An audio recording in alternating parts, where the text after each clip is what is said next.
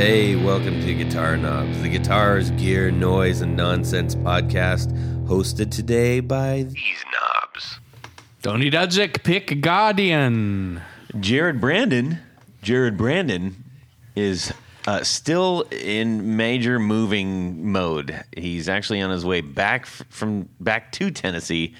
His life is a big moving mess van right now. So he's been pretty busy. But hey, everybody, it's me, Todd Novak. Welcome to the Guitar Knobs podcast. We are thrilled to death that you are listening to our show, the Guitar Knobs podcast. Where what did Tony? If there, What? We always get new people. What? And they always say hi. And what do we do? Hey. We like to talk about gear. Specifically, we like to talk about boutique gear.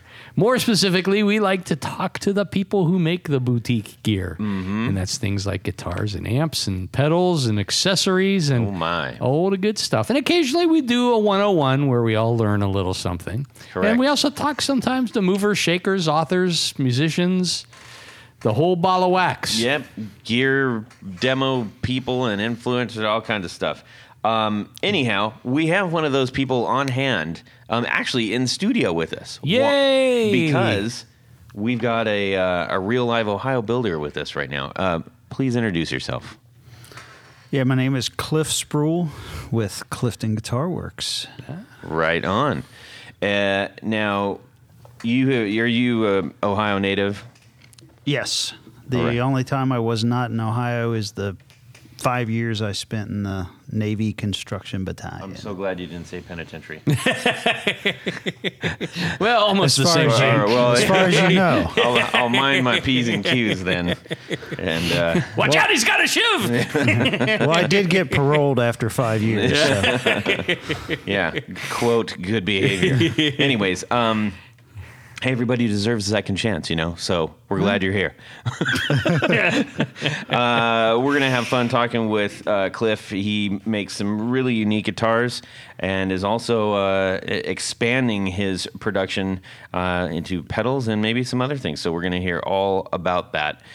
In the meantime, where can people go to check out what you do? We are all over the interweb. You could go to the website, cliftonguitarworks.com. We're on Facebook, Instagram.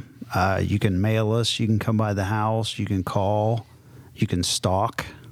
We can be found anywhere. Hey, be mindful if you just heard the last minute or two, that may not be what you want to do. But I'm kidding. He's not, to our knowledge. This has gone too far, everybody. He's a gentleman. So. All right, well, we're going to have some fun. We're going to find out, as I mentioned, all about what you're building, hand building, and a bunch of other musical type nonsense. Let's see here. We got a few announcements real quick. We need to thank Road. That's right. We need to thank Road Mics down in Australia. Hello, Nick. This is where our weekly when we get to say hi to Nick, and he says hi back. And we wave, and we're just really glad that we've got some good people down there who have supplied us with some really awesome equipment. So thank you so much for that. And everybody out there, there are so many people that listen that are making content these days. And if this is something that you are currently doing or you're interested in, they have really doubled down on making content maker friendly equipment. Everything that you need to do those things, they are handling right now, and it is really outstanding stuff.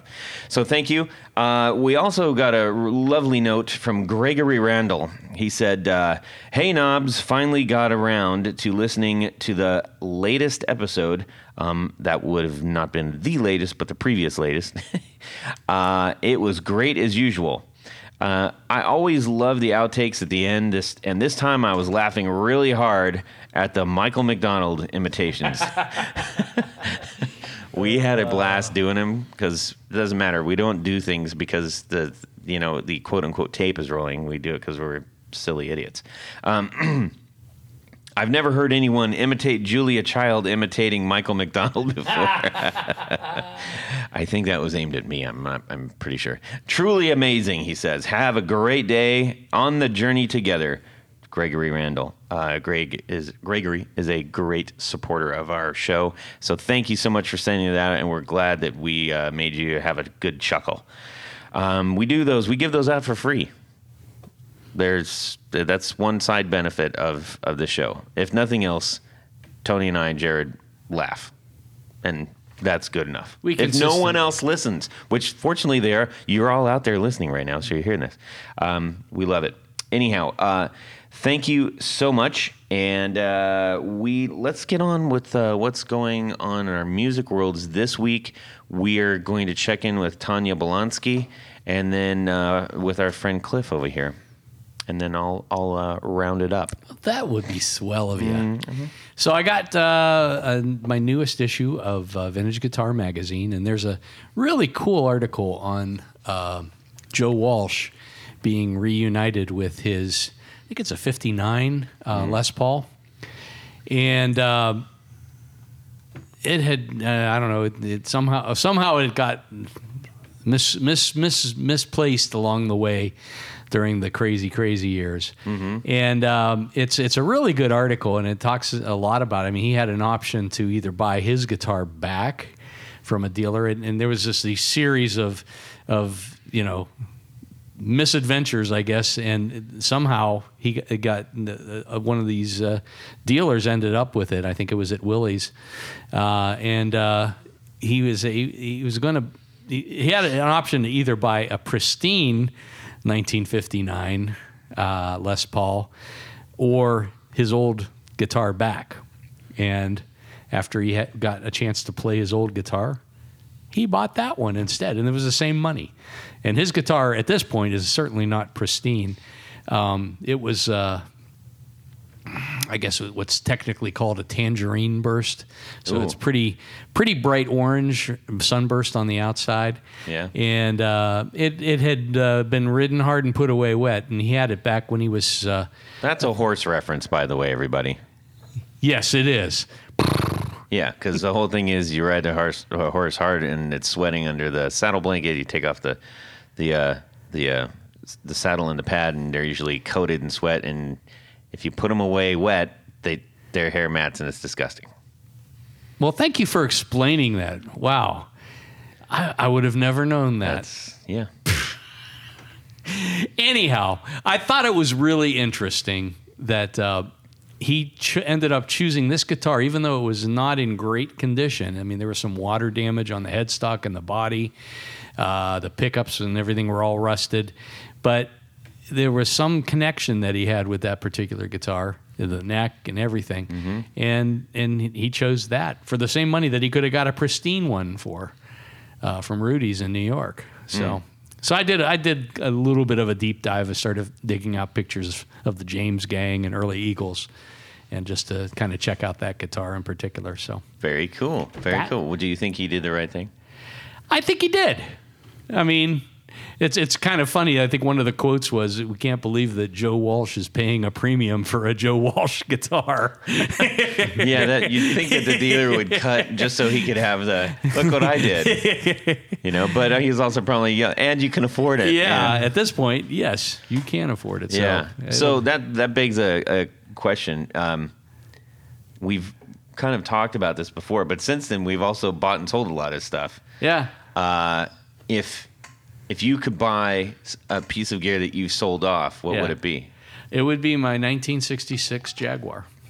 Ooh, yeah. Why did you do that? Well, That was stupid. I was. I mean, I was selling off stuff. I mean, there was a guy that I worked with that wanted a guitar, and I said, "Well, I've got this one." I wasn't playing anymore at that time, and that was really the first real guitar that I bought. I got it from a pawn shop in Youngstown, and it was a true 1966 block inlays, bound neck, and had the original case. The only thing wrong with it was it had a bad bridge pickup, and at that time, you didn't go out and order a Jaguar pickup. You routed the body and put a humbucker in it. So I had Kurt Cobain beat by quite a few years. Yes. So yeah, I think if I had an opportunity, I would. Now get this, I bought it for $175 back in 81, Yeah, 'cause 82. nobody was playing those things. No, everybody hated them. Yeah. But this thing was a beautiful guitar. I mean, it was in perfect shape. The case was in good shape. And Yeah. then I got my filthy hands on it. Yes, But, you do have rather filthy hands. Yeah. But I used that for, pretty much all the time that I was playing in the 80s. And then, stopped playing. I don't need it anymore. This guy wants to buy it. And I think I sold it for $275, and I thought I was doing pretty good. Yeah. I made $100 on the deal. Fantastic. Cliff, how about yourself? Any piece of gear that comes to mind? No, because I'm kind of a hoarder, so I kind of still have everything.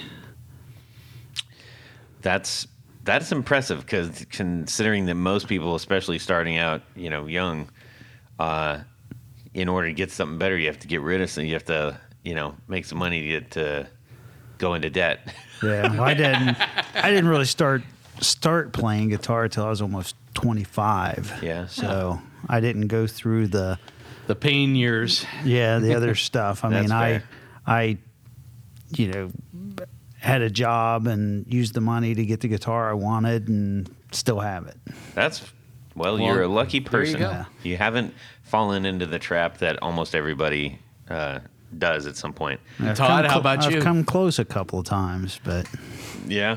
What piece of gear would you buy back, do you including know your which one it is? Chandler tube driver rack mount? No. Although that's probably worth something at this point. It's worth a little bit more than Yeah. probably then. No, it would be the was it an 84? Is it the 84, the Explorer, the white on white Explorer. Oh, Yeah, you regret selling it? I do. I do regret that, just because it was the patina on it. It's just like, oh my gosh. Yeah, those white guitars was get amazing. that perfect shade of yellow Oh, it was incredible. over the years. I do. That's one that, but I had to, because I needed to get something else. Yeah, So yeah, what are you gonna do? crying over spilt milk. I know, but it was beautiful. Do you want to explain that? Spilt milk. Crying over spilt milk. No, I'll let you handle that one. I don't want to overshadow your knowledge with my vast knowledge. We need to spread it out. So the saying is, "Don't cry over spilt milk." Yes. If you spill your milk, it's not the end of the world. Yes. And so there's no sense in crying over it. That was very elaborate. I suspect that came from when young Timmy had to go down to the corner store to get the milk from Mr. Johnson and walk it all the way back In the glass bottles. in the glass bottles. Ah, did he have the carrier or not? Yo, for sure had the carrier, The but metal that's why it carrier? was so heavy and it rocked back and forth. And he little spilt milk? Young Tommy spilled milk, and then he'd cry because he was going to get in trouble. And when he got home, what did mom say? She didn't say anything; just smacked him in the noggin with a wooden spoon. And then she told him, "Don't cry over spilt Yes. milk." Anyhow, yeah. On this week's colloquialism podcast. Hey, I'm a massive fan of etymology, not entomology. That's the bugs. Bugs. But I love etymology. I'm absolutely knocked out by like where phrases come from and word origin and stuff. I love that stuff. I love edamame. Yes, I do too. That's the end of this. We had nowhere to go with that. Cliff, how about you? What's going on in your music world? as far as building and what's going on? Well, we'll or save just- that. We'll save that. Save that Or for you're just the end. wanting How like about you? You're yeah, Just a nugget. general music A nugget stuff. of What's the something that thing? happened this week in your music world. Tony over-elaboricizes everything. That's a new word. Somebody can use that. You might wanna, Elaboricize.com. you might want to coin that. Yeah. Yeah. Well, doing practicing with the band, getting a new CD done, getting everything mixed and mastered, ready to put Nice. together and print. We got a show this Saturday. It's actually pretty cool. It's a big. It's called Mercy Fest, and it's really a festival for all the first responders.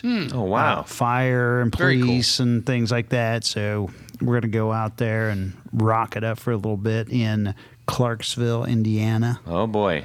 Yeah. So what kind of music are you playing? It's kind of bluesy, classic rock kind of stuff with a little country flavor in it. Kind of, I don't know, a la Blackfoot kind of stuff. Okay. Right on. Yeah.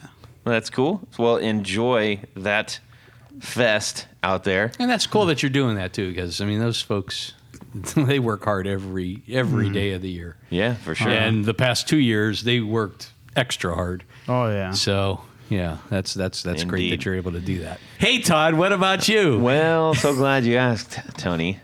I was wondering, what was I going to talk about this week? And lo and behold, I got delivered today an Origin 50 head, a Marshall Origin 50 head. Oh, wow. Don't you already have an Origin 50? I have an Origin 50 combo. Yeah. And so I'll be elaborating on, well, then why would I get an Origin 50 head? Yes, elaborate, please.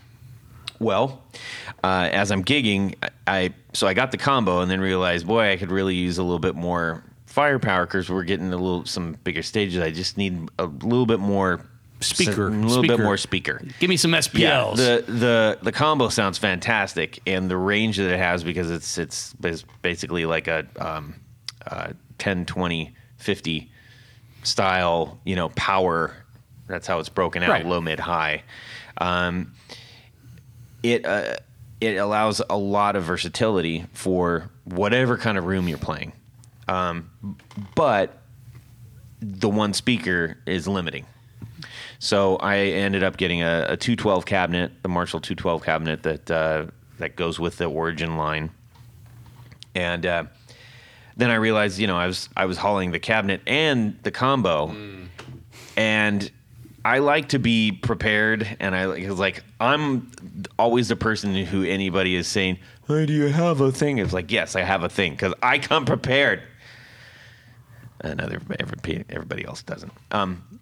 So, and I said, I love this amp. I love this way this is going. But if something happens, if I get banged up, it's like we're getting a lot of gigs. My sound's going to, if I have to get an amp or whatever, it's going to be a hassle. But then I also thought about it's kind of a hassle to have to take that to practice, take it back. I'm constantly hauling this combo amp all over the place. So I said, you know what? I'm going to get the head for that speaker cabinet. Yeah. And I'm going to leave the combo for practice or at my house so I can practice at home. Right. And get that same luscious tone. that you're Exactly. used to. So it should be exactly the same. Now there's certain, pros and cons with each, but I'm going to do some video action about basically the whole, I got the range now. And the Well, that'd be interesting to see downsides. the difference between the combo 112 and the head 212. Yeah. I mean, I'm sure it's going to sound a little bit different. Well, it will. It has to, because currently there's different speakers in the 212. The stock speakers are in there right now. Right. And one thing that I'm considering doing is, those stock speakers are meant to sound awesome with kind of cranking the actual amp and getting the Marshall sound out of that. Mm-hmm. True to form, I don't necessarily just want that. So I'm finding that the speakers are kind of giving way a little too easy. And I think I'm going to put something in there, because right now I put a Warehouse Guitar Speakers Invader 50 in the combo. And it sounds really great. So the only thing is, if I put the 50s, I feel like I need something a little bit more in the 212. But I don't know. We'll see. So I'm going to try out a couple things and see what works in there. But I feel like I need it to hold its own a little bit, because So you want to get away from the Marshall sound. no, it's not that I want to get away from the Marshall sound. I don't want to be limited to a speaker that is going to deliver the Marshall sound at a lower power ratio, if you will, right? So like right out of the box, it's going to sound like an overdriven Marshall. Right. Well, I'm hitting it with, some pedals. So I'm hitting the drive with the drive, and I don't want it to sound just overblown. Flubby. And I can hear flub now, and I'm like, ah. Well, you should call Warehouse Guitar I am Speakers going to call them. and see what they might recommend 2 different speakers. They probably will. I mean, that's Which what I I will would listen. do. And I do that. I mean, on And mic them both. On my Z-Best, well, you don't have to mic them both. You could just have a... Well, maybe I will. Well, okay. Because I like to do Knock things yourself out. that are excessively complicated. Yeah, complicate things as much as possible.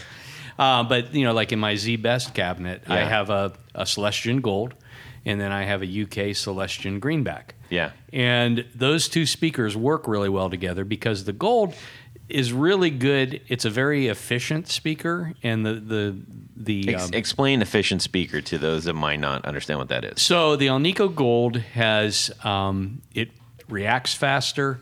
It tends to break up a little bit sooner because it has a smaller voice coil, and it does have a lower power rating too because of the size of the voice coil.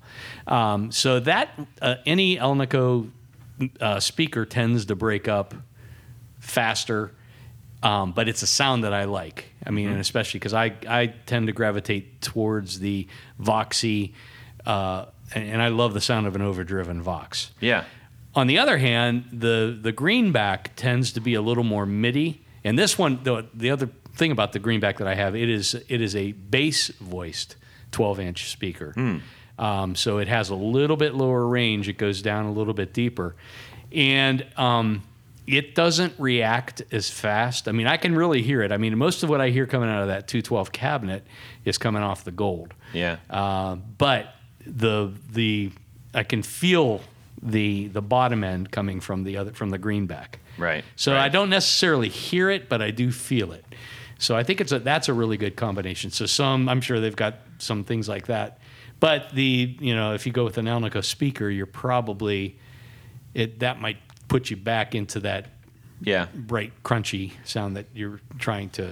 Well, and it's not the kind of music I'm playing. I need something that has, it's like I need a knife and a pair of brass knuckles. Yeah. That's why I think if you do two different speakers, you'll be happier. Right.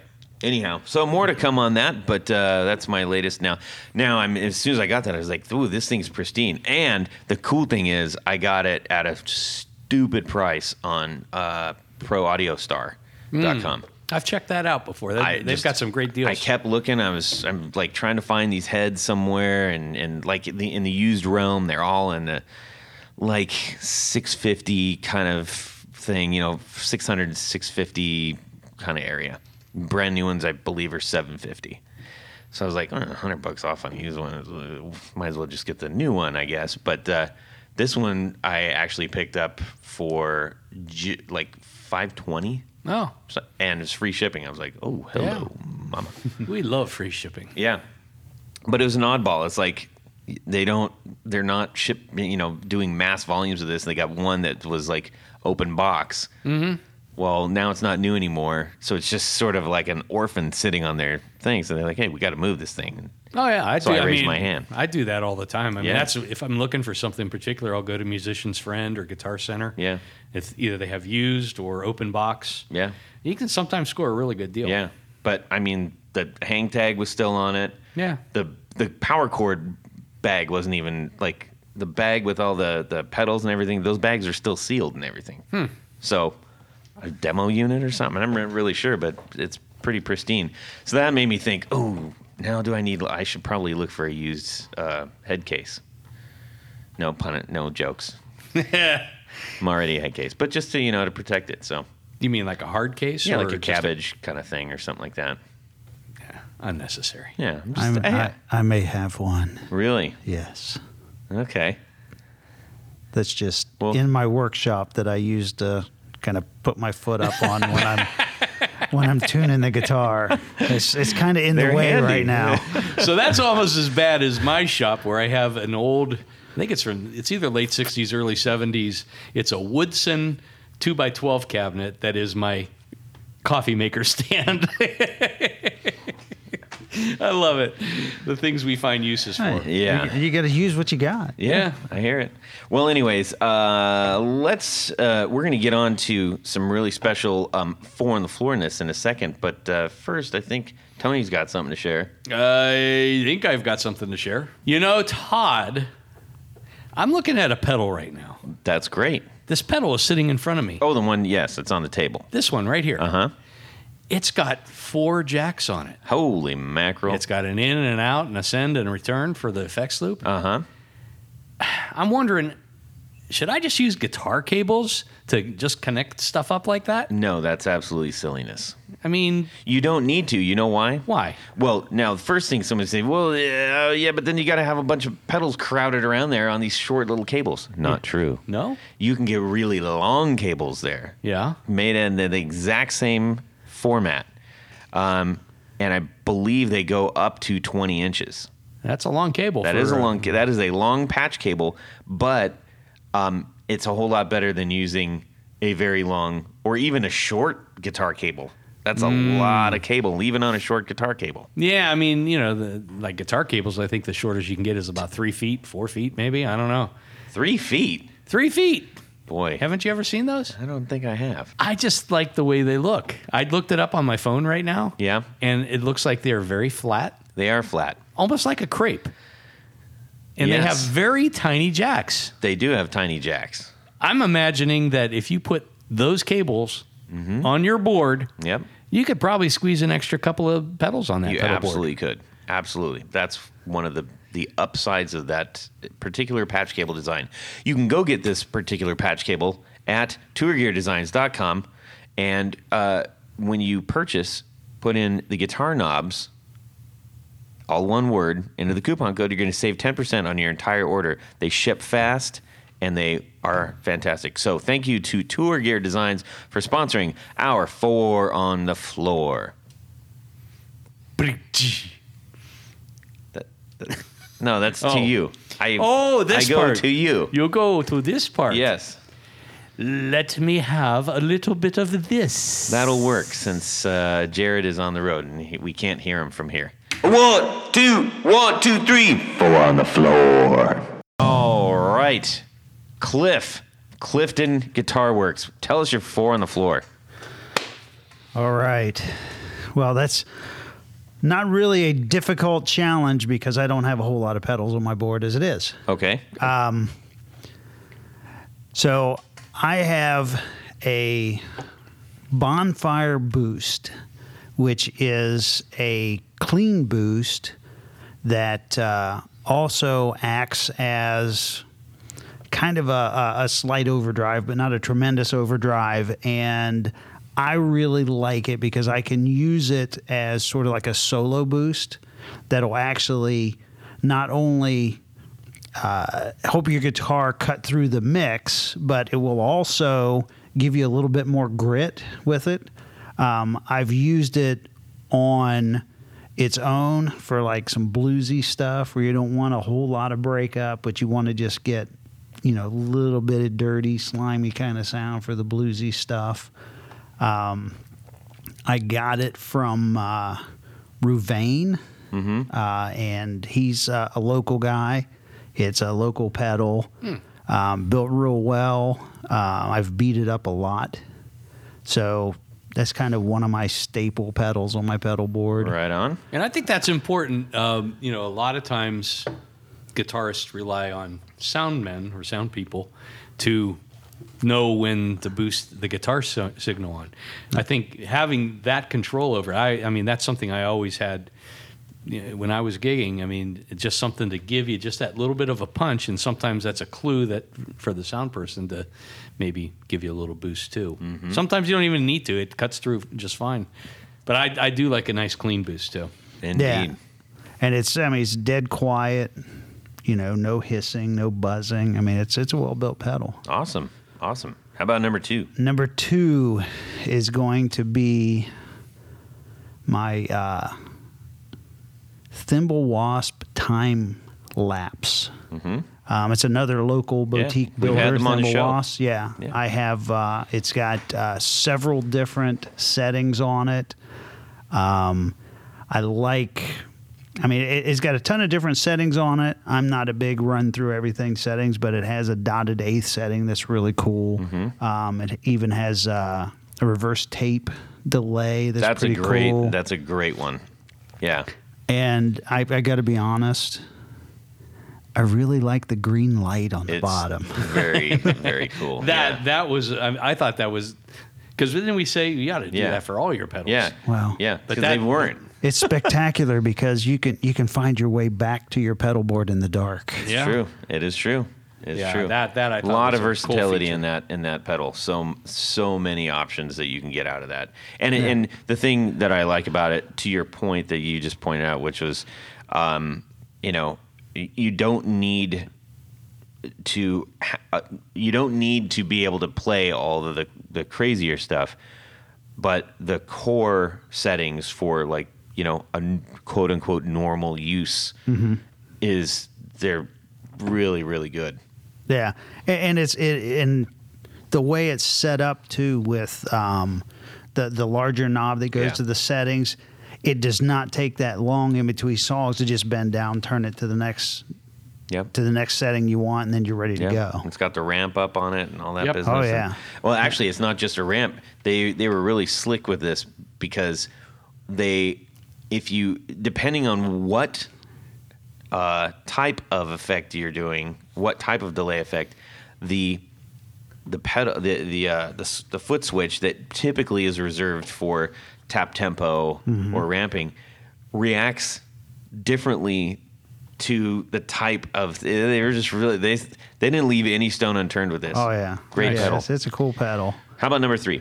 Number 3 happens to be also a pedal, not Thimble Wasp, but Phil Clace, who's one of the guys at Thimble Wasp that does the building, built.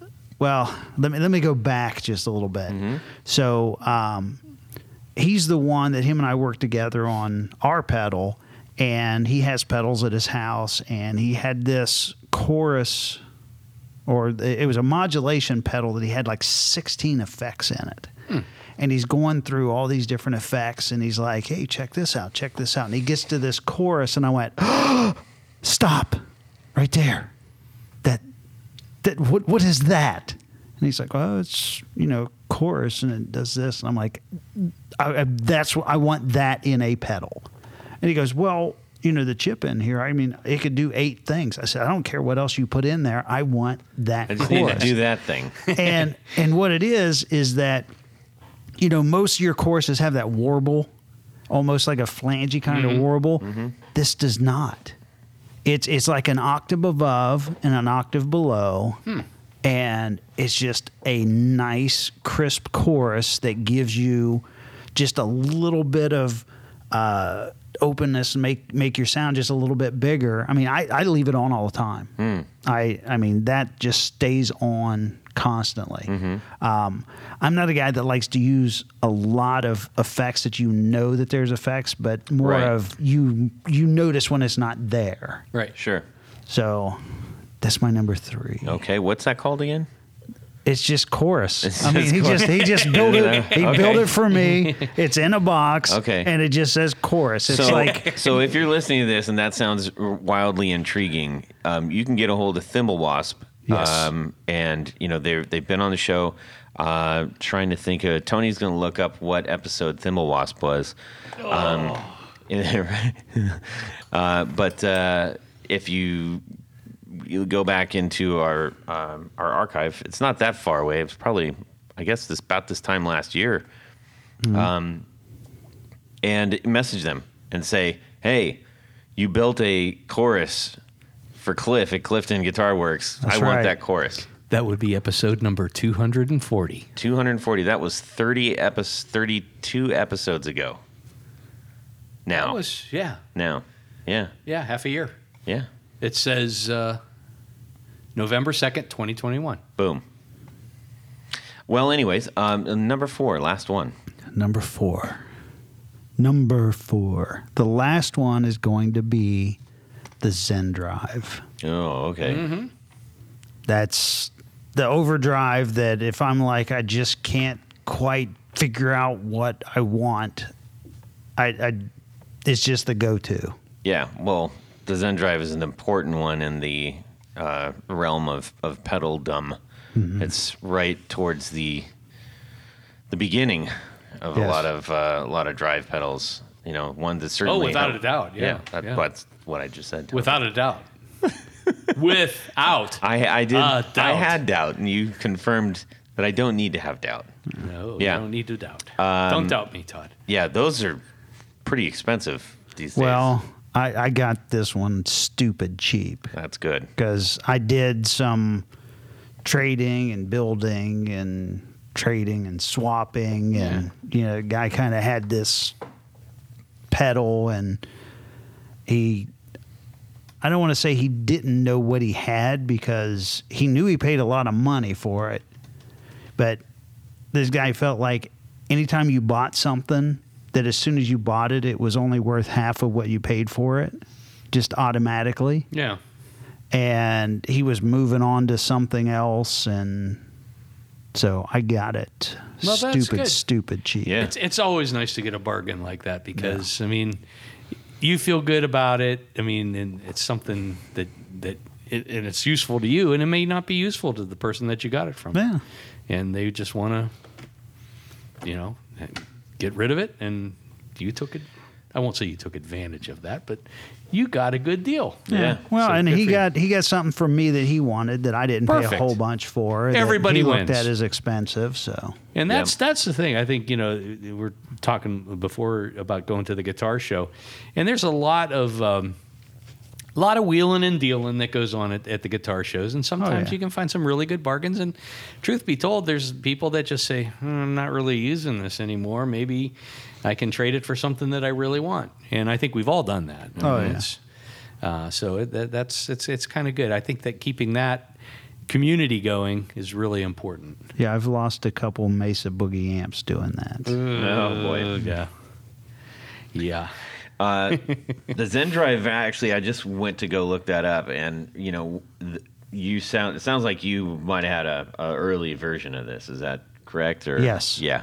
So the early ones, the Hermida audio, that was the so before Love Pedal started making. Yeah, them. this is pre-Love Pedal. Yeah, those are like 500.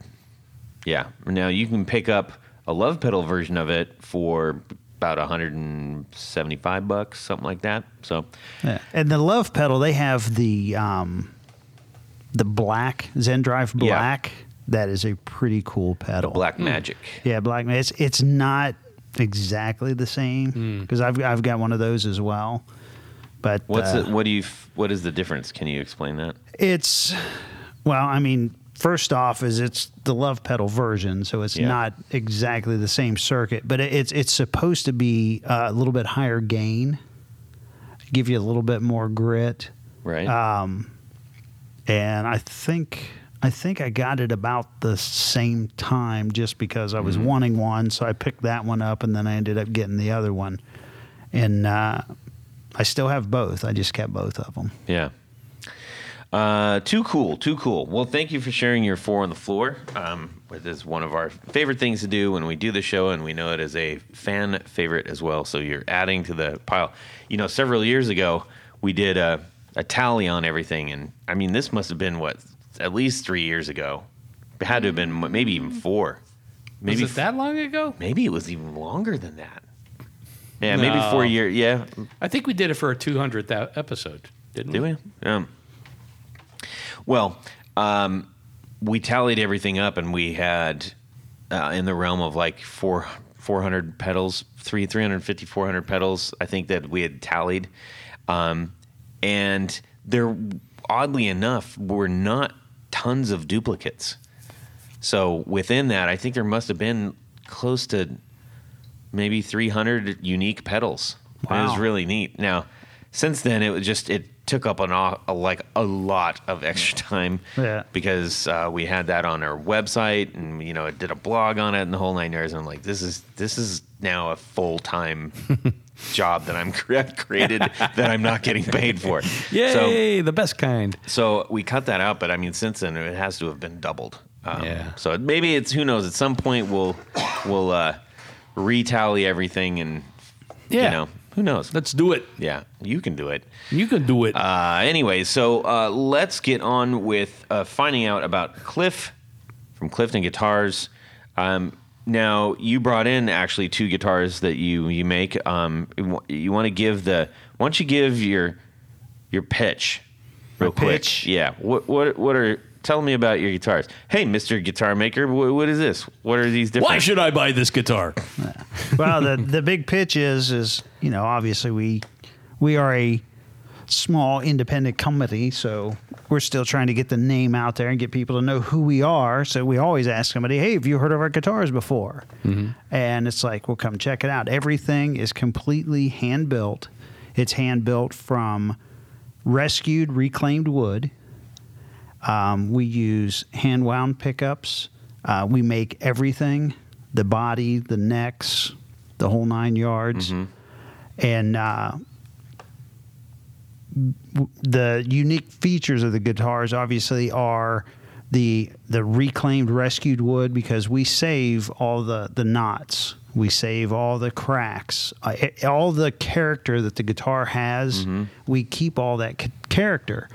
And one of the things is by using the rescued, reclaimed wood, we're talking about old growth, dense wood. Mm-hmm. We're not talking about wood that gets farmed. We're not talking about wood that you go buy at Home Depot or whatever. Yeah. This is all wood that came from somewhere, something. Mm-hmm. So the guitars are completely built out of this reclaimed, rescued wood, as I said. Yeah. So where do you source a lot of your material from? We've used, wood from barns that have been taken down, floor joists out of old buildings. I've drug logs off the side of the freeway. One of the guitars that are here is actually made from the side rails off an old flatbed truck.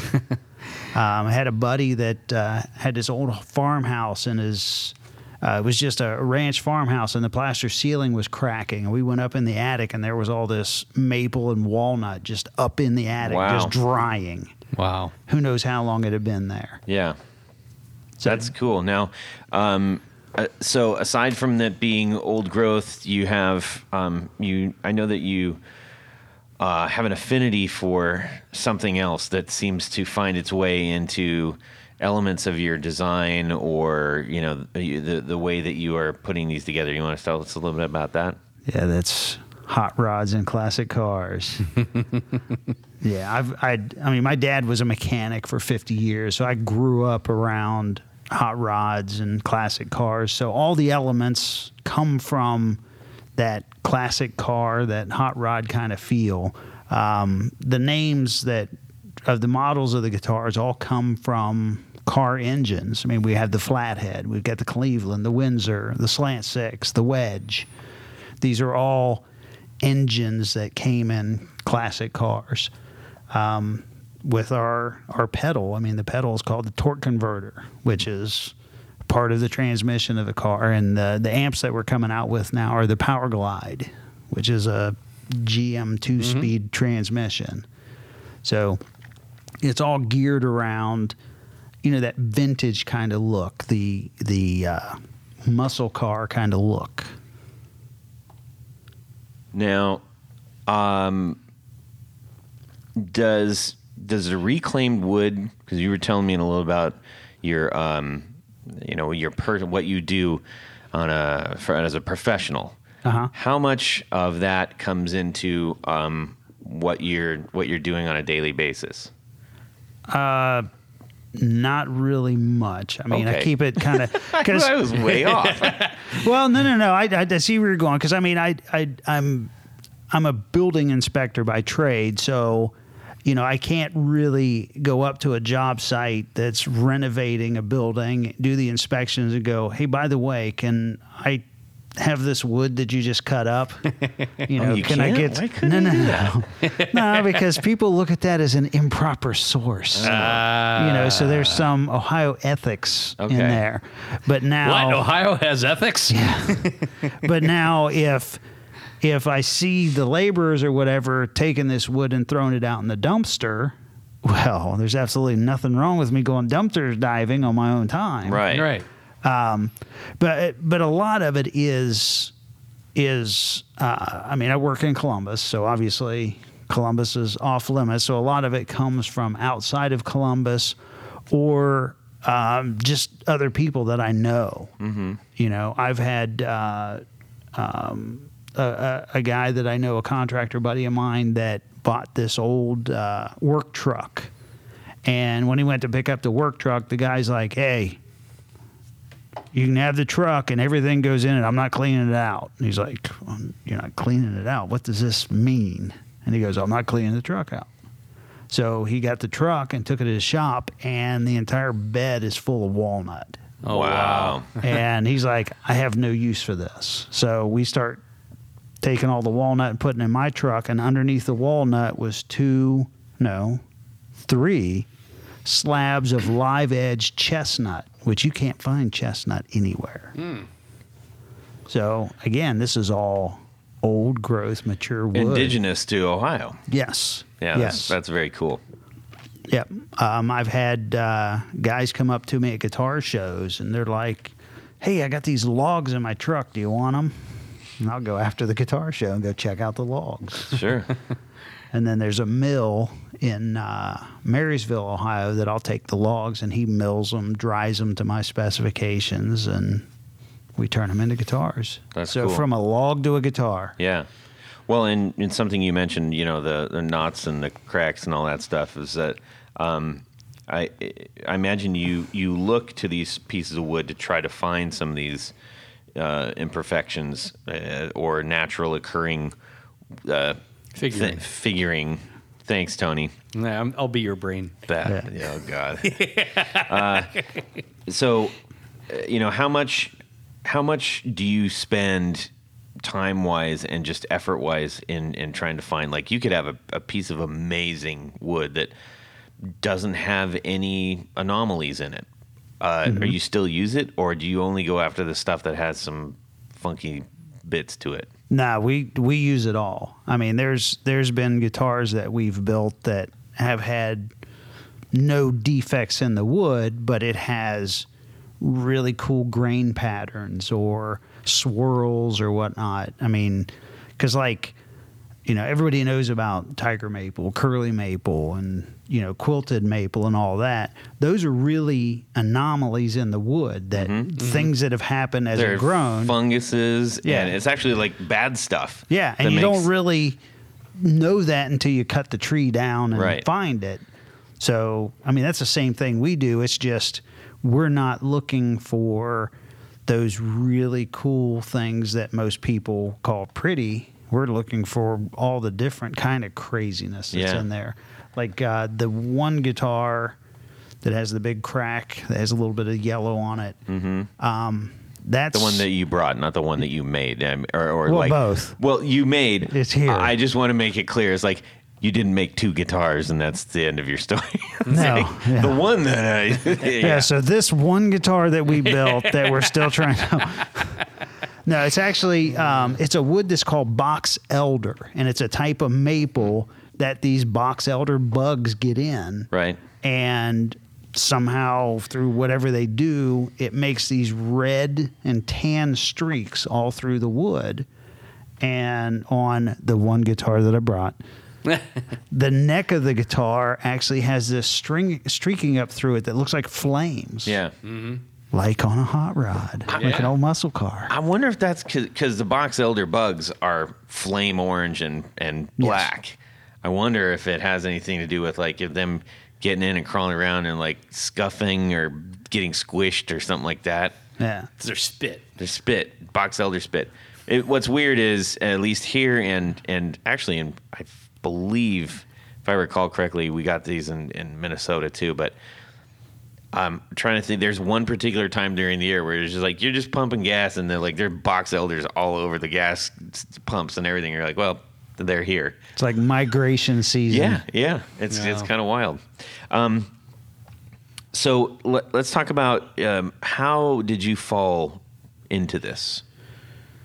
Well, it's something that we kind of started alluding to in the beginning, that, when you start playing guitar, you learn how to play guitar and you start getting better at playing guitar and you want better guitars, but your income doesn't always follow that pattern. So you can't always buy better guitars.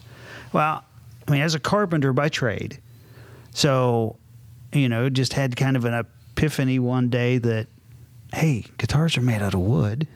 I'm a carpenter. I make stuff out of wood. Why can't I build a guitar? Yeah. So So I went to one of these places that you can go and buy firewood. And I just went into the office. I'm like, hey, can I buy a log? And the lady looked at me like I was an alien. She's like, just a log? I said, yeah, just a log. She goes, you don't want like a cord of wood or what? And she goes, I'm like, no, I just want a log. And she just go over there and get something. Just get it. I can't be bothered. Take it. Yeah.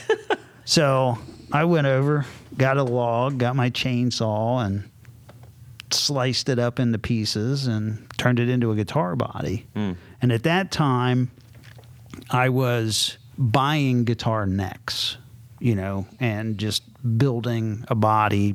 We started building a few bodies, and then there's a local guitar repair guy that also builds guitars, Dave Bush. And I'd talk to him about the guitars and show him, what I was doing and stuff. And he's like, man, you need to make the necks. That's where all the fun is. And I'm like, that's the scary part. Yes, Fun, it is huh? the scary part. But he showed me what to do. He started out slotting my fretboards for me, and then I built everything else. And then, I went from there and started building the entire guitar. And this actually evolved into something that my son and I could do together just to hang out, just a Thursday night thing, hanging out. And we ended up getting a few guitars on the wall, and it's like, Dad, what are we going to do with these? And I'm like, I don't know, we can see if other people like them, I guess. And we started taking them to guitar shows, and people started really digging them, that, something different, unique, quality made, quality components, good feel, and we just keep building them. Awesome. That's super cool. I appreciate also that it's something that you were able to get, time with your son to be able to do. I think that's pretty rare and important in life. Oh yeah. What kind of finishes are you using? Well, most of the colors that we use are just tint bases, like you can get from Stu Mac or whatever for the different colors. And because this is a home-based business, and I don't have like a paint booth or anything, so I'm not spraying lacquer. I actually use, it's a water-based product that it's called Varathane. Oh, okay. It's a water-based acrylic urethane, I think is what it is. I spray it on with a spray gun. It goes on real nice and smooth. It easy to work with. It doesn't have a whole lot of fumes. That's good. And you were talking about the cool yellow patina. Well, unfortunately, this doesn't yellow. There's no paraffin and no oil in it, so it'll stay clear forever. Which, I mean, the point of your guitars, largely is that you have this really amazing wood that you're using. So getting in the way of that, not necessarily always the best idea if you got like this amazing wood and then you're like, hey, I want to paint it black. Yeah. Which I've had people call up and go, hey, do you do custom guitars? And I'm like, well, that's all we do is custom guitars. Okay, well, this is what I want. I want a 1959 Fender body with a 73 neck. I want it painted bright orange. And I'm like, slow down. Yeah. Like we don't, Not your guy. We don't duplicate guitars, and we don't paint anything. I mean, this is all, we want to be able to see the grain. We want to be able to see all the character of the wood. We don't cover it up. Yeah. I mean, it is a very woody guitar. It looks like a tree with a bunch of metal on it. Yeah. Yeah. And I say that not as in a way that is like you're really honoring the wood that you're using. That's how I mean that to come across, hopefully. Yeah, I got it. I don't know that it did, right? He's got a shiv. Sorry. Yeah. I came packing. Well, and it's one of the cool things about it too is that as a guitar player, you want to get that nice, better guitar, and you end up saving your money, and you go out and get your first Les Paul, you get your first PRS, you spend, a couple, $2,000-3,000 on it, but you're still taking your $300 guitar out to gigs because you don't want anybody to bang it, ding it, dent it. Our guitars are already banged, dinged, and dented, so it doesn't matter. So we really gear the guitars for the working musician, something that quality guitar at affordable price that you're not afraid to take out and gig with. Mm-hmm. These aren't backbreakers either. I was really pleasantly surprised. I mean, they're really well balanced and lightweight. Is that a selfish design thing that you did, just as far as like, hey, I want something that's going to be really lightweight and slim, and or do you cater to all the thicknesses in the world? Like, how do you approach that? It's a little both. Okay. I mean, obviously, we've all owned Les Pauls and regretted at the end of the night. Yeah. But with it being that old growth, dense wood, you can get that thicker tone without having to have thicker bodies. Right. And sometimes it's just a matter of, working with the wood, and it's kind of cliche to say that the wood talks to us, but it kind of does, because there's times you start working on it and it's like, oh, well, this is kind of a really soft part. We need to get this out of here, and this is a part that's probably got a little bit too much damage, so we need to get it out of here, and it ends up a little thinner. But we've built heavier guitars. Mm-hmm. There's a guitarist, Gary Buck, in Cincinnati that wanted a real custom guitar. I mean, this one, 24 frets, stainless steel, Floyd Rose, wanted an EVH Wolfgang pickup in it. And the wood that he picked was box elder and pear. So... I mean, this thing rivals. What is the characteristic of pear? As far as like color-wise, color, figuring, tonality, what the color and figuring, it was almost like a pinkish kind of. Oh. And it's similar to maple as far as figuring, but it's stinking heavy. I mean, this thing rivaled a Les Paul, and then you throw a Goto Floyd Rose on it, and stainless steel frets. I mean, I'm glad that he plays mostly sitting down on studio stuff, because this is a heavy guitar. Yeah. So, I mean, we can build it out of something that's heavy. We can make them thicker. Some components you're going to have to make them thicker. I mean, if you're looking at like a 5-way blade, I mean, it's going to have to be 1.5 inches thick to be able to accommodate that. Right. But, we've gone as thin as 1.25 inches with the body, and be able to get all the electronics and everything in it. And maintain the tone. Absolutely. Yeah, cool. So let me ask you this. What guitars do you take with you when you play live? What guitars I take my guitars with me. Come on.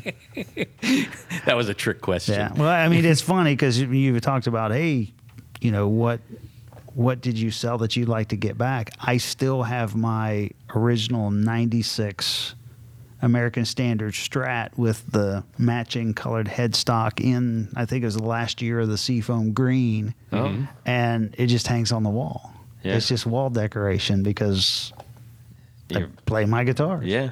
No, that's fair. Fair. And a funny little story about that is we were building guitars, and me and my son would do the guitar shows, and I'd get a guitar done, and I'm like, man, I really like this guitar. And then, get another one, I really like this guitar. And finally my son's like, look, you need to build you 2 guitars for you. Stop bringing the guitars that you like to the show, because I'm going to sell them. So I built myself 2 guitars. Nice. You earned it. It. Yeah, that's cool. Now, aside from guitars, you're venturing out into the other sounds as far as things that can come from pedals. Yes. As we were mentioning in the 4 on the Floor, and Tony loosely referred to something with 4 cables. We're looking at that pedal in front of us. Why don't you tell us a little bit about that? Yeah, so what we developed in partnership with one of the guys from Thimble Wasp is the torque converter overdrive. What makes it unique is this is an overdrive and a reverb, a plate type reverb in one enclosure. It comes with, as you alluded to, the 4 jacks, so it has an integrated effects loop. So you can actually use it as 2 completely independent pedals, or you can use them together. You can place other pedals in between the overdrive and the reverb, or you can run the reverb through the effects loop and the overdrive in front of the amp. So that you could, in effect, that could be a single pedal for a show. Or yes, you could use it in conjunction with your 5, 6, 7, 8, 9, 10 other pedals. Yeah, and again, looking at gearing things for like the working musician, one of the brainchilds of the pedal was what can we put together that if you get a last minute call, hey, can you fill in on this gig? What can you grab and go and use? You know, you can pretty much get through any gig with an overdrive and a reverb. Yeah. And a lot of these amps coming out now, especially the lower wattage amps, they're not putting reverb in them. Yeah. So you're just getting an amp with nothing. Well, that's another important factor. Why don't you tell us, you mentioned the lower wattage amps. Yeah, so this particular pedal, when, you know, if we think back to, you know, the Ibanez Tube Screamers and the Proco Rat and even the Klon, these were all, you know, pretty much developed on high wattage amps. I mean, you're talking 50, 6500 watt amps. This was actually developed on a low wattage amp. It was actually developed on using a Epiphone Valve Junior. So it works really well with low wattage to be able to. And that's like a 5 watt amp, right? Yeah. So it pushes a low wattage amp really good, and you can still use it on, you know, a higher wattage amp. It plays well with others. It works even well with high gain amps. When I talked with them about developing this pedal, there were 2 things that I specifically wanted to have. One is the pedal had to be dead quiet. It had to be usable to be able to use it like in a studio setting. And 2 is I wanted the knobs to be completely usable, whether they're turned all the way up or all the way down.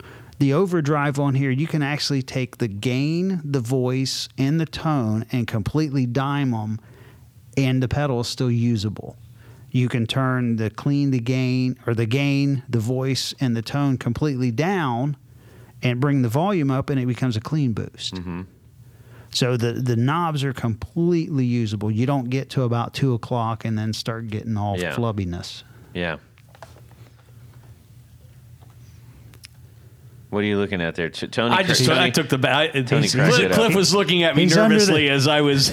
I lied. He's going under the hood. I'm going under the hood. So what I see is an Accutronics digital reverb chip, which is that's the Belton brick. Yeah, and that one is it's used in many reverb units. Yeah, which is cool. But it's a very very nice layout on the inside.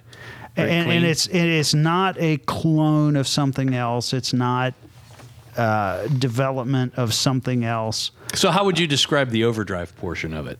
It's a low to medium gain overdrive. It's real amp-like. I mean, it's the overdrive is there's a JFET is what's used for the overdrive, so it gives you that really amp-like overdrive. Again, like I said, if you crank the voice and the gain all the way up, you can get to almost a distortion, but not like a Marshall-y distortion, but it's going to get pretty gainy. The voice on it is kind of like a high mid boost, but it also does affect the gain. The volume does not affect the gain circuit. So you set the gain and then bring the volume up. It's not going to give you more gain. It's just going to give you more volume. And the tone has a really good sweep to it. Like I said, you can put it to 0 to 10, and it's still usable. I think that's important because some pedals you get and you go above 12 o'clock and they start just becoming pretty much useless. Yeah. Yeah, sort of like that microphone on the side of your face. Hello? Can you hear me? Can you hear me, Todd? Sorry about that, Todd. It's all right. I'll let it slide. I won't be allowed to do the next podcast. So that's cool. So is this taking? How's this affecting your time with your builds and everything right now? Because I'm working with an actual pedal builder that's building it for us, and then we're marketing it and putting our name on it. I can focus on the guitars, and we can still produce the pedals. Right. So the torque converter overdrive pedal retails for $239. Solid. Okay. Solid. Yeah, I mean, For a 2-in-1 pedal, that's especially with effects and effects loop and everything. yeah. I mean, it's hard to find an overdrive pedal for less than $200 anyway. Right. Yeah. And you're getting another pedal in with this. And we even give you a really cool box with a sticker and a Clifton Guitarworks card in it. Oh man! Oh, That's this some is serious and case more. candy. and it is really spectacularly colored purple bubble wrap. Oh no, I'm sorry, pink bubble wrap. Pink bubble Wow. wrap. All right. Yeah. That is enticing. How about let's talk about your guitars. I mean, obviously you're not just making 20 of these and they sit on a rack and then somebody grabs them and like where are you at as far as price goes on your guitars? The base price of the guitar is going to be $15.99. That does come with a hard shell case, and we throw in some really cool case candy. As a matter of fact, I've worked with the original coin guitar picks, and we have actually came out with our own coin guitar pick that comes with the guitar. Nice. So it's $15.99 for, like I said, the base model, and then we have the hybrid that has the Ghost pickup system. So you've got the acoustic electric hybrid, and those are $23.99. Okay. Again, Solid. comes with the hard shell case and the case candy. Right on. And then for all the other particulars that come into play, if you want something kind of special, like XYZ hardware or the kind of anything like that. And you been what kind of pickups wise? Where are you at with these? All custom wound stuff. We use a small company out of Kentucky called Spicer Pickups, and then another local company right here, Brandon Wound Pickups. Yeah, we've heard of them. Yeah, heard of them. Once or twice. Yeah. So we work with Brandon Wound on winding some pickups for us. Right. Nice. And again, we like to use smaller, not huge companies, but still kind of big companies. So we work with Graph Tech as well. So that's where we get the Ghost pickup system. We've been using their ratio tuning keys, which each one of the tuning keys is geared specifically to the string. Oh, that's cool. We can use their tusk nuts. Pretty much anything that they offer, we can get and put in the guitar. Right on. Fantastic. Well, Cliff, it's been really cool hearing about all of the neato stuff that you're making, and I love the fact that almost everything you mentioned so far on the show is indigenous to Ohio. Yes, that's really cool. I think that is a unique aspect that you're able to offer. Instead of just this stuff came from everywhere. Mm-hmm. Yeah, and we've even.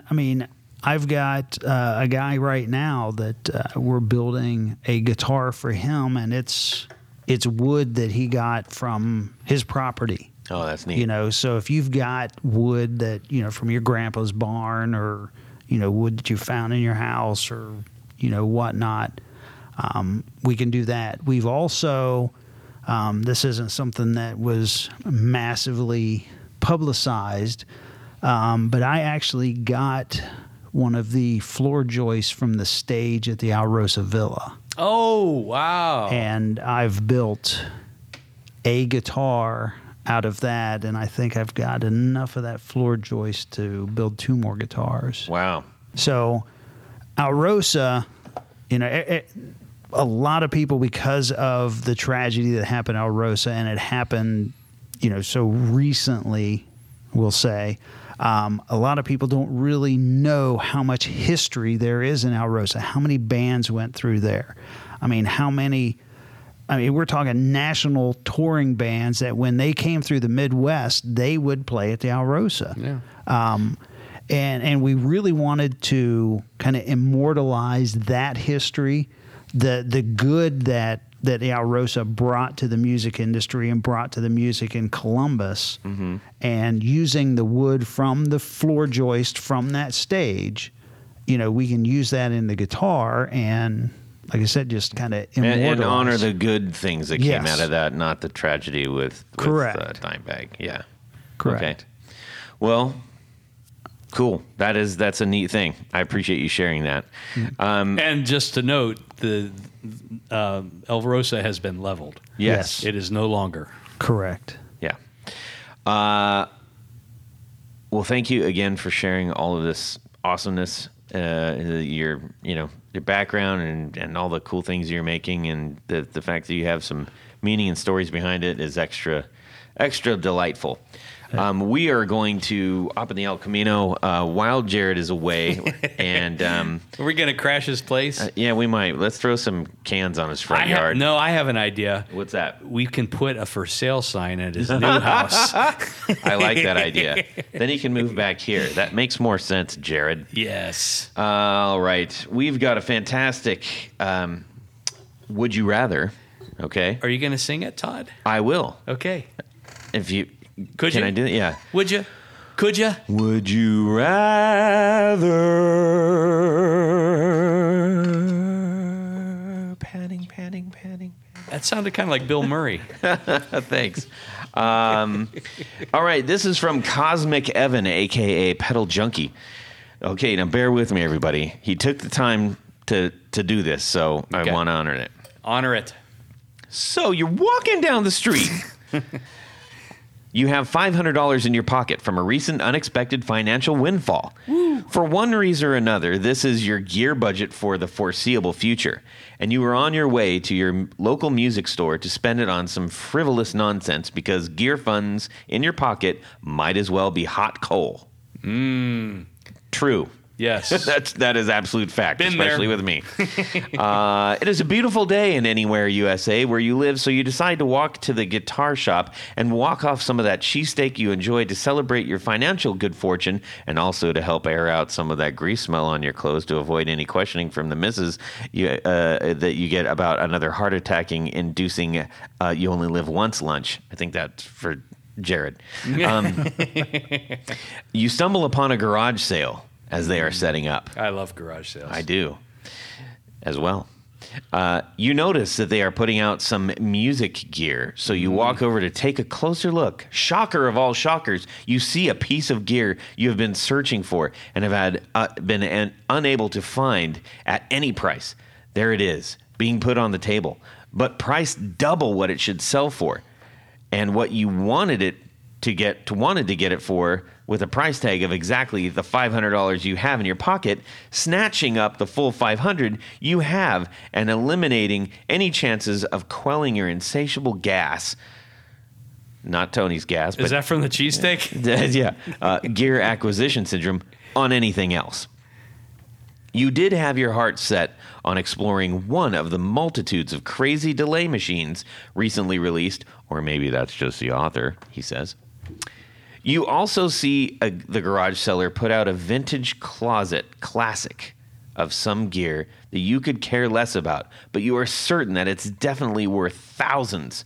Your $500 will easily double or triple within the week if you buy this closet classic and relist it on the selling platform of your choice. The seller turns to you and notes that you are eyeing the music gear and asks if you are one of the 3 guys who called asking about the music gear that was for sale. You say, no. And the seller says, well, it's your lucky day. This stuff has to go, and I know of a few collectors of this garbage who are on their way. I said, cash is king and I hold nothing. So buy it all if you want, but all these prices are firm on the music garbage. As such, you know in your heart of hearts that you only have one shot to buy one and whichever you buy, someone will surely snatch up the other since the garage sale is due to officially start in 25 minutes. And remember, you walked here, so you can't get to an ATM and back in time to get anything.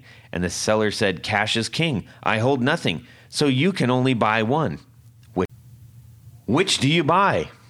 The overpriced buy double pedal you've always wanted that even on its worst day sells for no more than $250. But here is $500. Ouch. Or the closet classic that you'll insta-sell for $1,000 to $1,500. Currently marked also at the $500 price of what's in your pocket. That is a fantastically long lead up to this question. But it's a very good question. So, hopefully everybody's following along and remembered what show this is. So you got $500, $500 to spend. Yes. There's one item that really ought to be $250, but the guy says price is firm. Price is firm. $500. You're probably going to lose money on it. Or and it's something. The first thing is something you always want. Yes, you've been looking for it for ages. Or there's another piece that you don't necessarily want, but you know you can flip. You can flip for double, maybe twice even to 3 times the price. 2 to 3 times. Right. Mm-hmm. Well. That is a very, very good question. Yep. Thank you, Cosmic Evan, for sending this delightfully long Would You Rather in. This was fun. Okay. It was. We're going to check in with Tanya and then head over to Cliff and see what he has. First of all, Todd, Yes. let me thank you for reading that. You're welcome. Yeah, that was well done. Thank you. And I actually liked your song at the beginning, too. I think I liked it better than what Jared can do. I know. They can't replace Jared. Anyways, say the thing. Do the things. Let's go. I never pay more than I should for something. Yeah, I mean, I'm always... Oh, crap. What? There's things. There are not things. There's things. I've seen things. I always try to get a good bargain. You try, yes. I don't know. I feel like there are a couple of times you're pretty good at that. Okay, I redact that. Redact that. It's redacted. Take it back. I've taken it back. Take it back. I resemble that remark. Yes, I got a gift card. Go. I mean, to me, this is a no-brainer. If you find something at a yard sale that you can double, maybe triple your money, do it. That's the way to do it. Now you got $1,000 or maybe $1,500 in your pocket, and you can go somewhere else and get something that you really want. Right. You may not be able to ever find this pedal again, though. Well, it could be an OG Zen Drive. Well, it could or it's be. not, because it's only $250. So Wow. I redact that too. Redacted. Nah, that's what I'm sticking with. I'd rather get the bargain and try to make a little extra scratch. Yeah, I get it. Okay. Cliff, how about yourself? This is a toughie. It really is. Because when you started this all out, you said this is like an extra $500 that just came from somewhere. Yes. So... But the thing is, when you're in that mind and you Yes. have major gas, it's not something that it's like you have to spend it. Yes. I mean, you're going to spend it, but it's not like, you're taking money out of your daily cash. It's just stuff you found, right? Whatnot, or, maybe you sold something else and got this extra money. But, I mean, I do kind of agree with Tony that, I mean, you've got this pedal that you really, really want, but do you really, really want to pay double for it? That's the hard part. The other part that makes it hard for me is, yes, you can buy this other thing and turn around and sell it, but do I really have the time to turn around and sell it? Is the hard part. Yeah, and there's no guarantee. Yeah, but chances are. So, if you were, oh man, I'm really torn. Because usually, if there's something that I want, I've been waiting a long time, and I've really got my heart set on it. Yes. And if this is, $500 that I didn't have, it'd make it easier to get that pedal. Mm-hmm. You know? That's why this is called Would You Rather. Yes. But I think I would still have to go with Tony. Yes. Bargain. I still think I'd Bargain still have to go hunters. with Going for the Tony. bargain. I Because, dig you know, it. still got to be a good steward with that money that you've got. Yeah. Well, I'm going to answer for Jared. It's 100% he's going to buy the thing that He really wants. He really wants, because we've seen him do that multiple times. We're like, what are you doing? At He's like, multiple guitar shows. I'm going to have it. Yeah. And I'm going to join him because I have come to the realization in my life that if I get locked into something, I'm going to get it. It's just a matter of time. Yeah. And if it's sitting in front of me and I let it go, I know how much it will gnaw at me. And that's That- not worth the price. That to me. regret. I would rather have it in hand and go, well, I've made a dumb decision, than say, oh, I could have had the thing. So that's what I'm doing with. So Jared and I can hang out on his front porch and have lemonade. All right. Tony, you got to say, hey, thank you again to Cosmic M for sending that in. We would love to hear your Would You Rathers. Please send them our way. Absolutely. Long or short. All right. Tanya, go ahead. Okay, Todd. Well, at this point of the show, there's a special group of people we love to thank. These folks help make this podcast possible.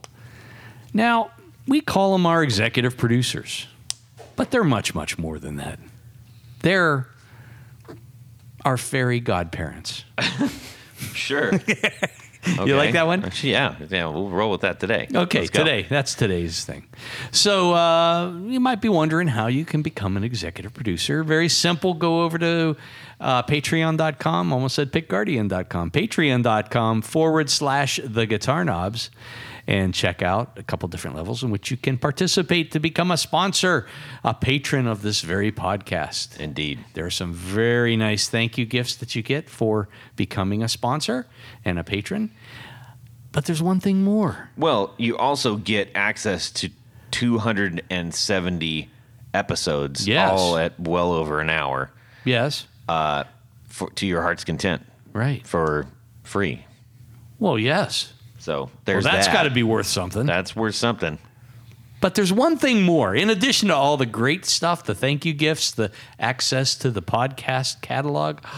Oh, what is it? Well, you get to have your name right on the thing. Your name read on the thing. Thanks, Jared. We didn't even think you were here. So, without further ado, we'd all like to thank these special executive producers. Moon Guitars, Vader and Pedals, Drew Lopez, John Halverson, Rick Calhoun, Trevor Gunberg, Elad Mizrahi, Mike D, Richard Kendall, Mark Garton, Matt Hart, James White, Justin Jones, Anthony Gemalero, Bill Gola Guitars, John Esterly, Anthony Lathrop, Stefan Lamb, Michael Senchuk, Ken Sayers, Doug Christ, Darren Gregory, John Anglin, Tom Brazen, Rusty Sneeden, Ralph Gottschalk from Wonderful Audio Technology. What? Oh. What? I did it in the lower key this time. Yeah, no, I got it. You Keep got going. it? Okay, thanks, Todd. David Poe, Don Kloss, Gregory Randall, Brett Hogarth, Eric Hemmer, and Stuart George, all the way from Wales. Oh. Yes. Well, that's fantastic. Hey, Todd. Yes. There's more. Because we have a special group of executive producers. We call them our Grand Poobahs. These folks have a fez to place upon their head, sometimes upon their hat, but sometimes upon their head. And they must wear the fez while listening to the podcast. Indeed. It's the law. So special thanks to these Grand Poobahs: Tommy Manasco, Ricardo Igareda, David Kaminga, Brandon Wound Pickups. We talked about them earlier. Hex Matos, Michio Murakishi, Bob Crouch, Jack Cadian, Sam Jett, Tyler Rhines, LSJ Music Company, John Williams, James Pennington, Adam Johnson, Steve Keys, Cody Foster, Science of Sound. Brian Robison. Jonathan Jurisic from 12th Hour Devices. Corey Nigro. Michael Van Zant. Tim Nowak. Jonathan Daly. Martin Cliff. Sean S. Amazing. And Eddie Serratos. Thank you. Indeed. That is really, really fantastic. I have deduced, by the way, Yes. that if you decided to, you could potentially drive from Guitar Center in Hollywood to Iowa. We'll say Iowa, and listen to our show the entire time. Why would It you would go to get you Iowa? I'm just saying. I mean- no. We'll say we'll get you from Guitar Center in Los Angeles to the Arch in St. Louis, Missouri. 270 hours. And then some. You're assuming 911 hours. 911 hours. That's 911 hours. Is that right? That can't be right. That's- I've done my math very poorly. 911 hours. I figured it to be 1,400 miles. Okay. I need to go back and fire I think my. you need How your slow are you calculator driving? tuned up. At 65. At 65 miles an hour, I did the math. I did 270 Yeah. times 75, which is roughly the average minutes of our show. And that's how many minutes? I've closed my calculator, but then I divided that by 65, yeah. and That's miles. 65 miles per hour. Right, you can go 65 Right, so then I miles got- in an hour. Right. I don't know what I'm doing. Anyways, hey, where can people find your stuff, Cliff? CliftonGuitarworks.com, Yeah. Facebook, Instagram, Perfect. and Give them a call. Get some good gear. yeah, call on the phone. Right on. Tony? Head over to pickguardian.com. Check out some of the wares that I have available for sale. By and large, what I do is custom work. So shoot me an email. Let me know what you need, what you're trying to do. Who knows? I might even have some advice for you. But I'll take very good care of you. That is true, and you have some fantastic materials. You can email me, Todd@theguitarknobs.com. You can DM me, and by way of me, us, of the show, on Instagram, @GuitarKnobs. We would love to hear from you. Share whatever you're thinking. Give us a would you rather. We would adore that. Thank you so much. And thank you all for listening. Also, please go check out my band, the Valentinos. I think you'll really dig it. It's some good hard driving rock and roll and stuff. Also at the Valentinos on Instagram. Shameless plug. Not so shameless. Have a fantastic guitar weekend. Subscribe! Yo! You want me just to wing it? You want me to wing it? Well, yeah, I mean, that's how it works, maybe. Baby. That's how we do it. That's how we do it. Or the closet classic that you'll sell instantly. Instantaneously. No, wait, hang on. Closet classic that you'll or the closet classic that you'll insta sell. Or So you're going to sell it but for what here, you buy it for. no. Hang on. So you got 500 Oh, I see what happened. Or the closet classic. Let me just start this part over. Okay, because it repeats it. I got it. We're all gold now. Hang on. I got it. I got this, man. I can do this. It's gonna be amazing.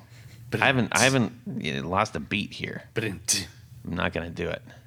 So you're going 1,400 miles. Well, no, I don't know how many miles I'm going. So I'm trying to figure out how many miles we can go. All right. So if you could, how many 270 hours? episodes. So 270. So 270. 270 episodes times If you're going 75 minutes. So that's 20,250 minutes. Yes. Hang on. Divide that by 60. 60, That's what I did. and you get what? 330. Wow, I really didn't do this right. 337 hours. 337 hours. Okay. So now take 337 and multiply it by 65. That's what I did with No, a different you number. divided it by 65. And I got- You end up with almost 22,000. That'll get us to what? 22,000 miles? Yes. Yes. Because you can go 65 miles in an hour. Right. And from So if you have 200 and some hours, Yeah. 22,000 miles. 22,000 miles. So let's see, 22,000. that's going to get you around the Earth a few times. I like that. Or we could Go back and forth hang on. from Alaska to Maine. 21,937 miles. So from Guitar Center on Sunset to the Empire State Building is 2,800 miles. Okay. Okay. So how many times can you go back and forth? Right. Right. Probably like 10 times. So that's divided by. According to this, from Los Angeles to New York City is 42 hours. Yes. Hang on. Divided by 2,800 equals. So you could go back and forth from Guitar Center to the Empire State Building about 8 times. Well, you have to divide that in half if you're going back and forth, because that's just one way. It's 2,000 He's killing me miles with one the way, math. right? He's right, but he's killing me. So put that in half. So you could go Back and forth 4 times? round trip from L.A. to Empire State Building about 4 times, And your and brain never will hear a explode. repeat. That's fucking awesome. And your brain will explode. Yes. Most likely. Yes. Or you'll Or be killed in a horrible car so, accident after. but then we have to figure out. So you could how long? What's the worst circumference of the Earth? Oh my goodness. Tony, you can do it. That's a lot. Hey Siri, what is the circumference of the Earth? The answer I found is 24,901 miles. So You can almost go all the way around. He's going to be up all night I am. worrying about this. Well, if you think about It's that, going to be pacing. if you think about that, you could go from. You could drive from. You're not going to drive across the ocean. Yeah, well, you can. You could drive from New York to Tokyo. Farther than that. Yes. If you can if you can almost get completely around. Maybe via Australia. Well, I don't want to cramp your brain too much, but it's a circle like this. Right. So Yes. if you're like at latitude 1650, you may be able to get all the way around. So you could go from Columbus to New York the other way. Yes. You could go from Columbus to you could go to New York. You could drive from New York to Columbus via Europe and Asia. Yes. I'm trying to figure out a clever way to put this. I like that way. Or you can say you can go from Columbus to New York using the most scenic route possible. Yes. The most indirect way. Yes. Yes. Yeah. That is messed up. Now it's Tony, you're throwing me off. You could go from Columbus to New York by only driving west. Yes. Or left. No. Because if you're going south, you're going to go right. He is. Just he's say as bad west. he's as bad with directions as he is with math. Just say west. You can take the western route. Go west, young man. You can take the Yes. western route. Head from towards Columbus Japan to get to New York, and you could leave Columbus, Go through Albuquerque, head to Japan, New Mexico. go through Albuquerque all the way to Japan, through all the Kazakhstans and the stands, and all the Erminis and everything. But you can make a wrong turn in Albuquerque and still You get could, there. yes. I like this. $10. I like this plan. Almost all the way around the world. That's remarkable. That's really cool. damn it. Now, if you break the speed limit, you could make it. I was 65 the whole way, according to this. If you Now, if break- we drove faster, if you drove we could go all 75, the you way could get around. there. No, we can't. Can we? Yeah. Yeah, 75, because you're almost there. All right. So what is that at 80? If you could do 75 miles an hour, it's 10 miles an hour faster. Yeah. Times however many hours we decided it was 340 something. At 75 miles an hour. You could pass through New York. Well, maybe let's drop it to 70. At 70 miles an hour. Stay off the Autobahn. So 21,000 hours is what we have? Well, no, it was 24,000 270 miles all the way around, wasn't it? And times at 65, we were saying 75. 22,000 miles. Yeah, 22,000 miles. So But we have 20,000 hours. No.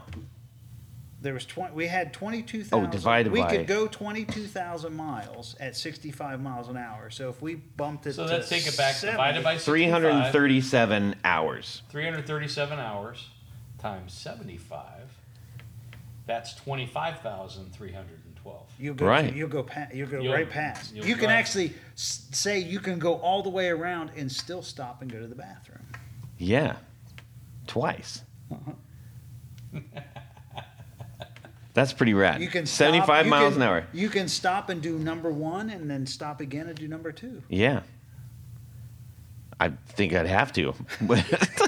Okay, so we've determined we can, at driving 70 miles an hour. 70 miles an hour, and I bet if we shaved it and just said, hey, let's put on cruise control at like 73, they would almost hit dead on.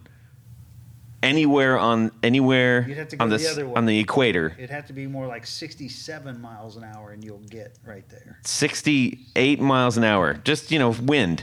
68 miles an hour, you could drive from one point on the equator and go all the way around and never repeat an episode. There you go. That's freaking cool. You got it. Thanks to all those who have helped make that happen.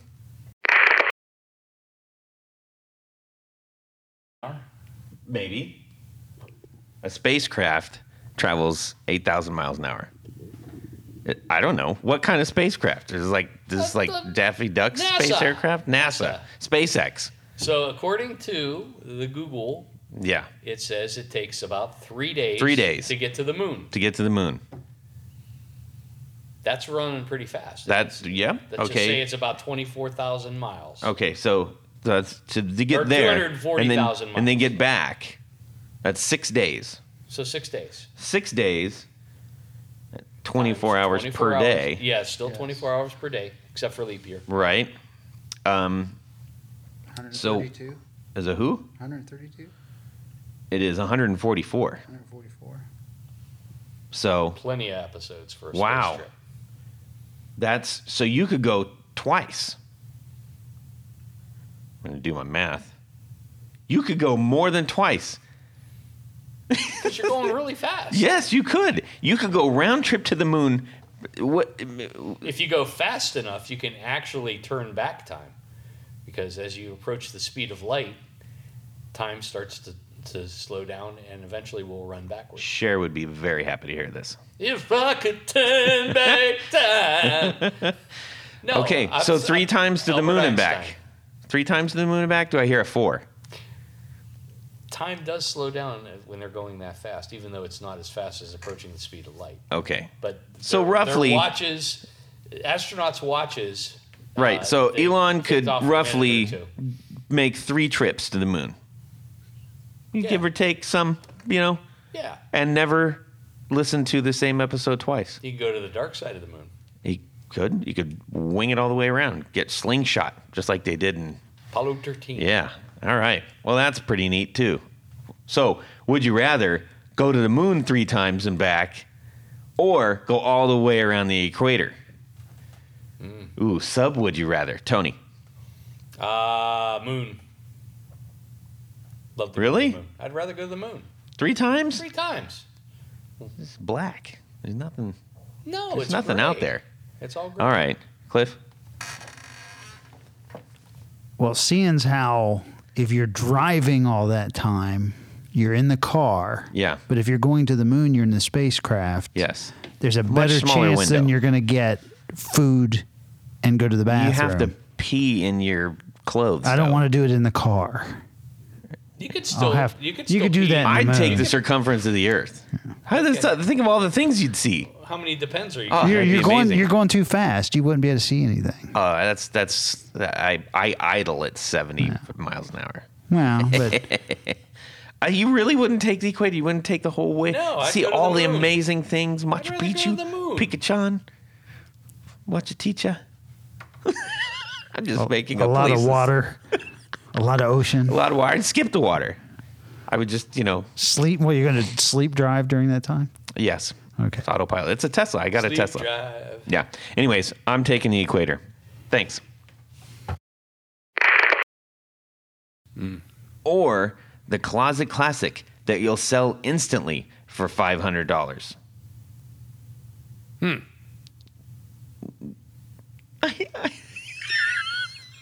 This doesn't. Hang on. I got to the finish line and this doesn't make sense. Well, that's it for these knobs.